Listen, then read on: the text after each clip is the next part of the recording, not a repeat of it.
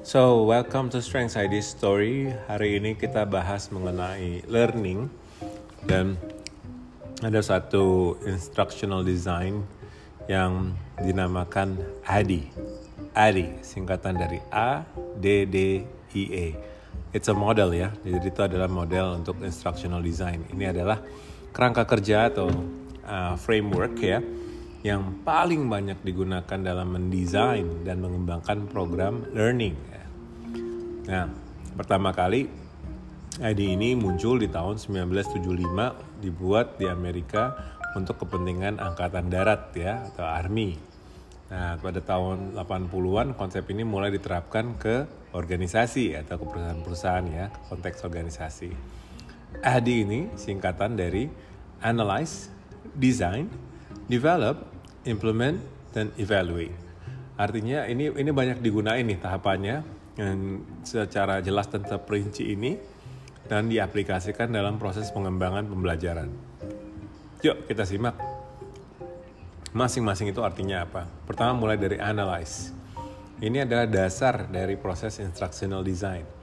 Di tahap ini seorang desainer atau seorang yang bikin desain pembelajaran itu harus menganalisa dan mengidentifikasi masalah apa sih sebenarnya yang terjadi, sumber masalahnya itu apa, dan menentukan solusi untuk masalahnya itu apa.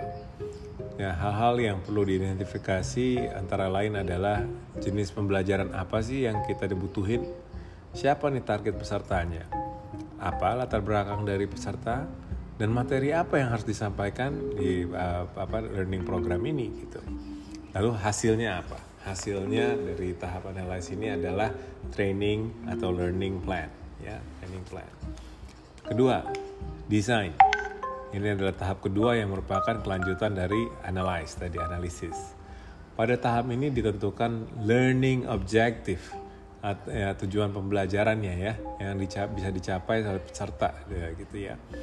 Hal yang diperhatikan di tahap ini adalah pemilihan materi, media yang mau dipakai, perencanaan waktu dan durasinya pembelajarannya, dan cara penilaian dalam pembelajaran. Itu adalah proses tahap desain.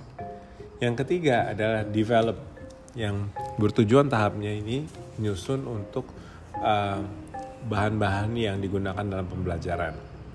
Di tahap ini seorang desainer mengembangkan semua aspek terkait dengan aktivitas pembelajaran maupun itu hardware maupun juga software.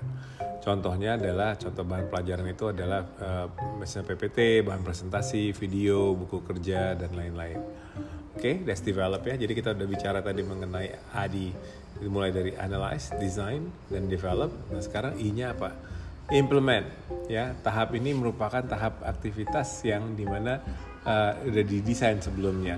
Jadi ini benar-benar bisa diimplementasi baik itu dengan tatap muka maupun virtual. Fungsi dari tahap ini adalah menyampaikan pembelajaran secara efektif dan efisien untuk mencapai tujuannya tadi. Gitu ya. Dan yang terakhir, ya, evaluate. Ini penting juga, dan karena pertanyaannya berikutnya adalah so what? Kalian udah belajar, invest waktu, uang, dan lain-lain. Kita harus bisa mengukur efektivitas dan efisiensi pembelajaran yang telah dilakukan. Nah, hasil pembelajaran ini menjadi masukan untuk rancangan program pembelajaran berikutnya. Baik, itu aja yang kita mau bahas hari ini, nggak terlalu panjang. Yang penting paham bahwa ADDIE itu adalah instructional design yang disingkatan dari apa tadi? Lupa. Ayo, analyze, design, develop, implement, dan evaluate. Terima kasih teman-teman atau rekan-rekan yang sudah mendengarkan instructional design hari ini mengenai ADDIE model ya. Sampai ketemu lagi di podcast berikutnya. Bye.